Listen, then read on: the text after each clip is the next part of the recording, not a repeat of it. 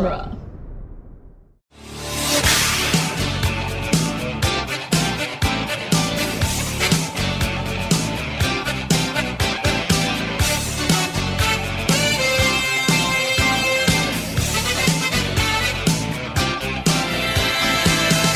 Welcome again to Back to the Future Minute, the daily podcast where we analyze the movie Back to the Future Part 3, one broken family tree minute at a time. I'm Scott Corelli. And joining me once again is Michael Barrety. Welcome back. Thank you for having me. Nick, again, as mentioned yesterday, we lost him. He's having technical difficulties, so he will not be joining us. But he is forever in our thoughts. Yes.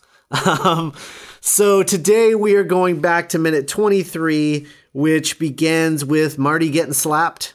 Yeah, and those are like some fairly firm slaps. Yeah, those are some man slaps. Yes. Oh, yeah. And ends with Maggie introducing herself to a stunned Marty. Yes. So we're introduced to Seamus McFly, but the larger issue at hand here will be Maggie, so I'm going to save Seamus for another minute. Okay. To really get into him. But can I just say I do love these in-camera trick photography sort of shots so much. Oh yeah, I mean that camera technique, it was invented for Roger Rabbit, and they decided, to reuse the technology. It was one of the things that one of the ways Zemeckis was able to go and do Roger Rabbit is that he told Universal, hey, look, we need to create a technology in order for us to do Back to the Future 2. I'm going to make Disney pay for it, and then I'll be back. Right. And they were like, oh, all right, sure. Pretty solid plan, and it worked out pretty nicely. Yeah. So it's the in-camera stuff it's really well done. Especially the in-camera trick. I think it's in the next minute or the last minute minute this week is insane. I know what you're talking about. Yeah, but I mean, in this case, I'm assuming that the fence post is like the obvious edit point. Or like clearest way for them to sort of make that one happen. Yeah, there's always a line. There's usually a line, right?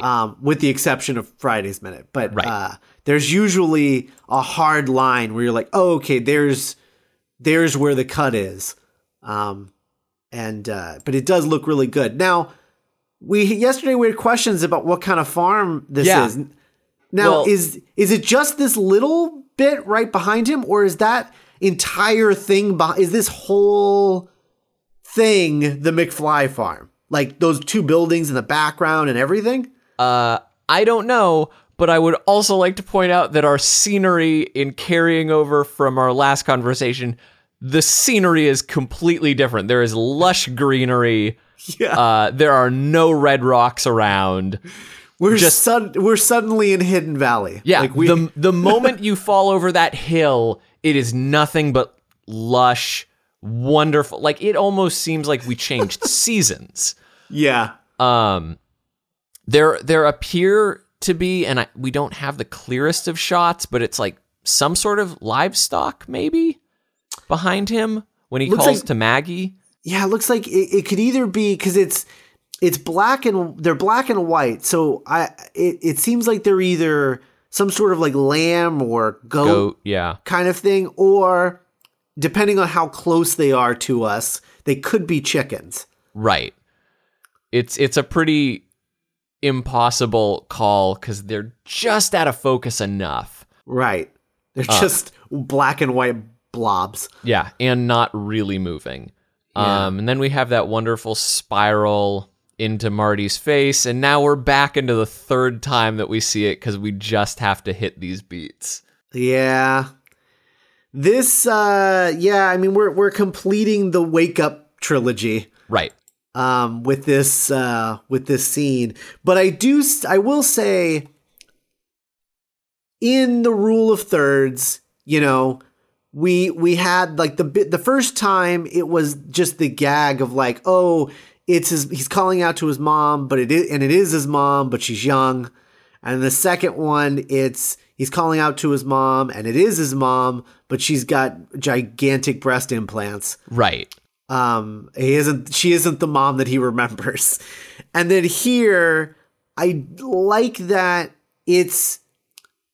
it knows that it's the third time that it's done this. Yes. And it is playing off that. Like, even Marty himself is playing off of the, okay, I have to say you're my, and then who are you? Yeah. Wait, who are you? I'm legitimately confused right now. What's going on? So I do like that. Yeah, there's definitely a self-aware tongue-in-cheekness to this bit. Mm-hmm. But it is just like one of those like, oh, we're doing this? Okay, I guess we're just like, yeah. It half feels we're going through the motions and half feels clever. It's always one of those points like when I do watch it, I'm like, oh, well, we're here. Right.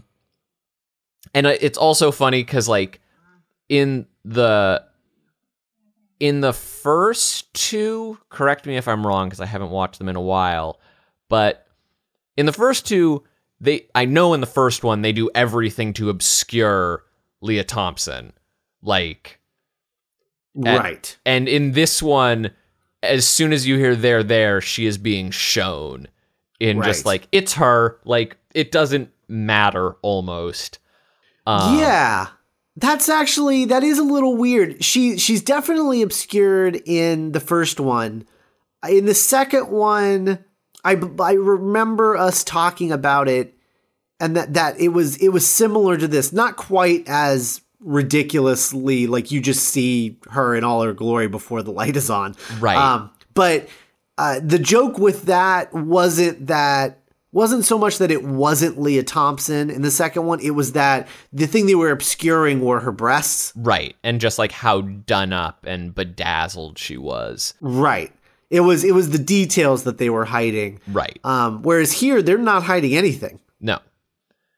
Because they're like, you don't like, although it is, I suppose, a little confusing just because you see her and you're like, wait, who is she? But then that keeps you in line with what Marty later asks. Right. I like that she just goes along with when he was like, I was in a Western. That's not anything that really means anything to her, but she rolls with it. Right. Well, I mean, we do that, right? Like, we pander to people who are like half asleep and talking gibberish. Right. Yeah. You're like, okay, sure, buddy, whatever you say, you know. I will say this. Marty should have permanent brain damage. He was knocked unconscious for 6 hours. That is not good. Yeah. Yeah. I mean, that's generally a problem with movies, is that people are knocked unconscious for way longer than they should ever be unconscious. Mm-hmm. At 5 minutes, like, you should be calling an ambulance. Yeah.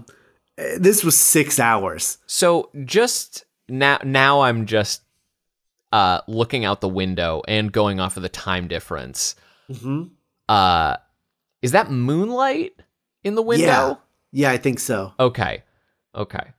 Just wanted to make sure, like, so he showed up at about noon. It's now 6. It's evening time. Right. Although, if I'm not... Okay, no. That's right. Okay. It's a very bright moon. It's a very bright moon. Yeah. Also, those leaves don't look like the leaves outside the McFly farm, but like whatever. We're jumping all over the place. Yeah, the terrain is nuts in the Old West. Yeah. Up was down was right, you know, whatever. I do love that blanket that he's got around him. Yeah, in general, I really like everything going on in the McFly homestead. Mm-hmm. I don't know how long they've lived there. I couldn't find details about that. I know when they moved to America and made their way west, but I don't know how long they've been in Hill Valley. But they've got pretty nice things, really.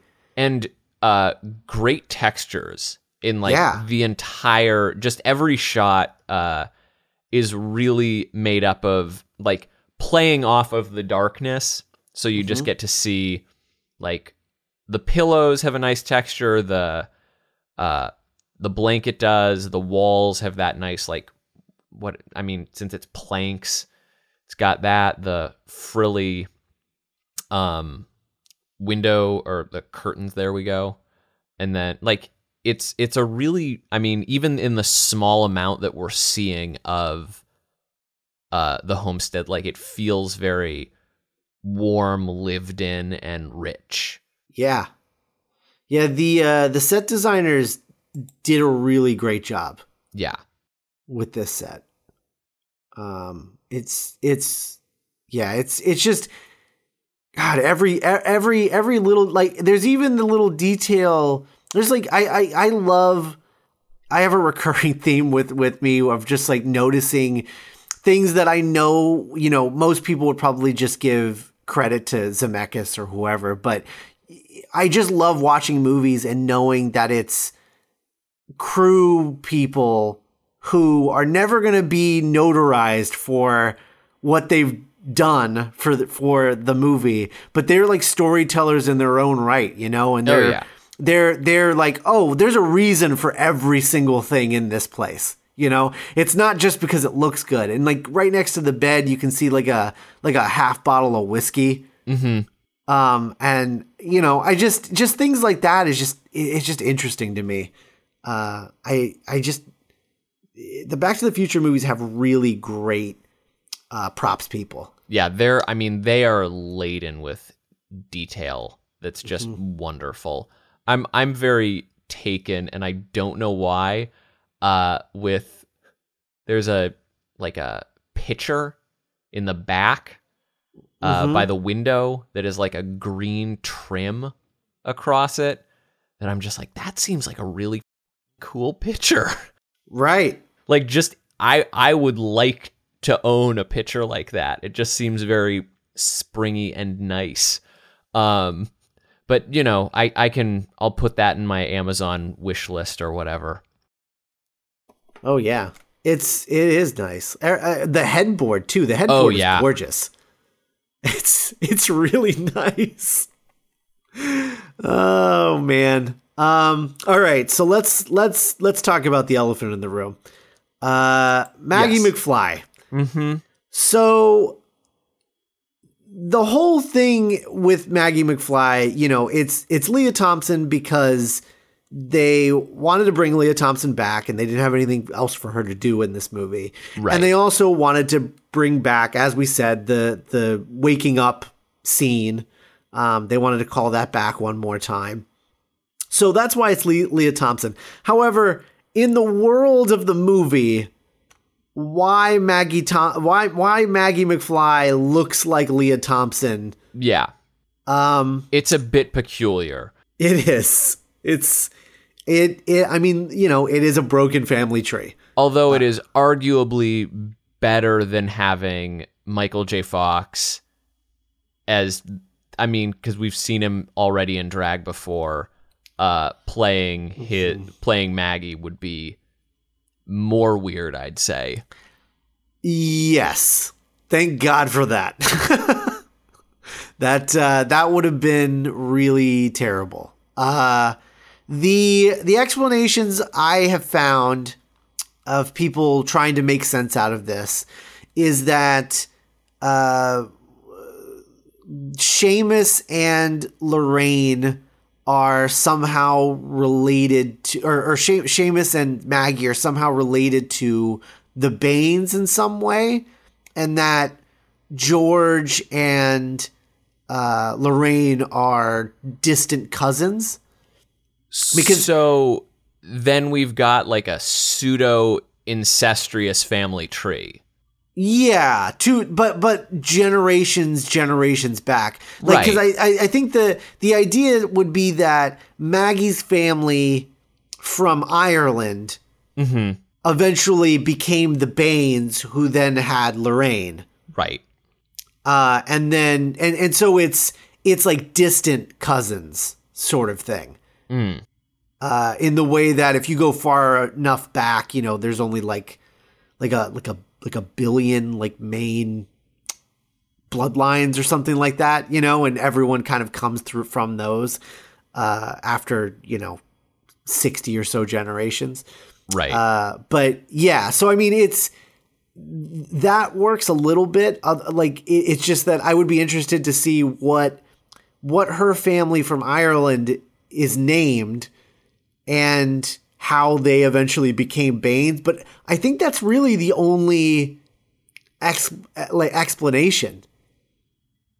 Yeah, it strikes me as a bit of a stretch. Yeah. But good on them for being like, that's how we did it. That's how we did it. Now shut up. Right. Bob Gale's explanation is that McFly men are just attracted to women who look like Leah Thompson. That's his little tongue-in-cheek explanation. I like him for that reasoning. Yeah. He's like, yeah, that's all. Whatever. Wouldn't you be attracted to Leah Thompson? And it's like, well, you have a point, Bob Gale. Yeah. You have a point. But yeah, Seamus and Maggie come from a town in Ireland called Ballybohill. Great. Yeah. And came to America in the early 1800s, eventually ending up in Hill Valley. Gotcha. So they haven't been in America that long. That is true. Only about, no longer than 5 years. And they've managed pretty well looking at what could be their entire farm. Right. But at the same time, if we are 20 miles out from town, maybe it's just nobody wants that land. And so they're like, all right, we just get to expand. Great. This is all ours. Mm-hmm. That's entirely possible. And it, correct me if I'm wrong. At this point in American history, the general sentiment was we're cool with the Irish, correct? Ooh, I think in the West, I don't think they cared as much about the Irish. I think it was more of an Eastern thing. Right. I know that there was definitely some tensions between the various country, where you were from. It was around here because it was the Industrial Revolution, or like right before the Industrial Revolution, I believe. Right. Yeah. So that would have been right around here. Yeah. When does Gangs of New York take place? That is a great question that I don't immediately have an answer to. Yeah. That would be the answer, I would say. Right. I was thinking about it, and I was like, I don't know when it's set. Gangs of New York, 1860s, Lower Manhattan. Okay, so just before this. Yes. In the grand scheme of all life on this planet. Right. But it's like 20 years before this. Yeah. Because I think at this point, the big racial issue was the Chinese, right? Right. I mean, any different other just gets the short end of the stick. And I do believe that, the West had the Chinese getting a lot of mistreatment. Right. But I was just thinking maybe that's the reason. But I mean, and this is jumping ahead, and forgive me, and if this is beyond the point of protocol, please let me know. But Doesn't Mad Dog have beef with McFly and doesn't like him coming into town?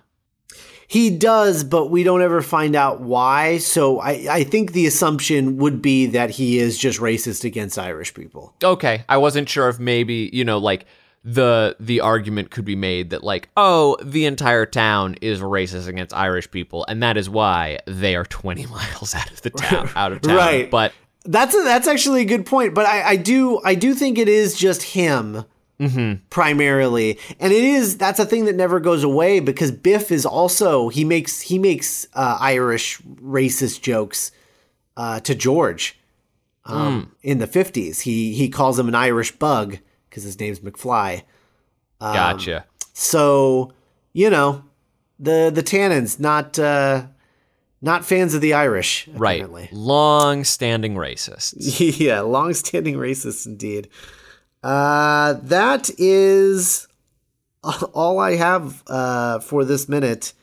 Not to end on a racist note, but I mean, we're not being racist. That's true. It's the Tannins who are racist. Right. I will say, just while we're commenting on like the unsung heroes of Back to the Future, Maggie's got a smart outfit on.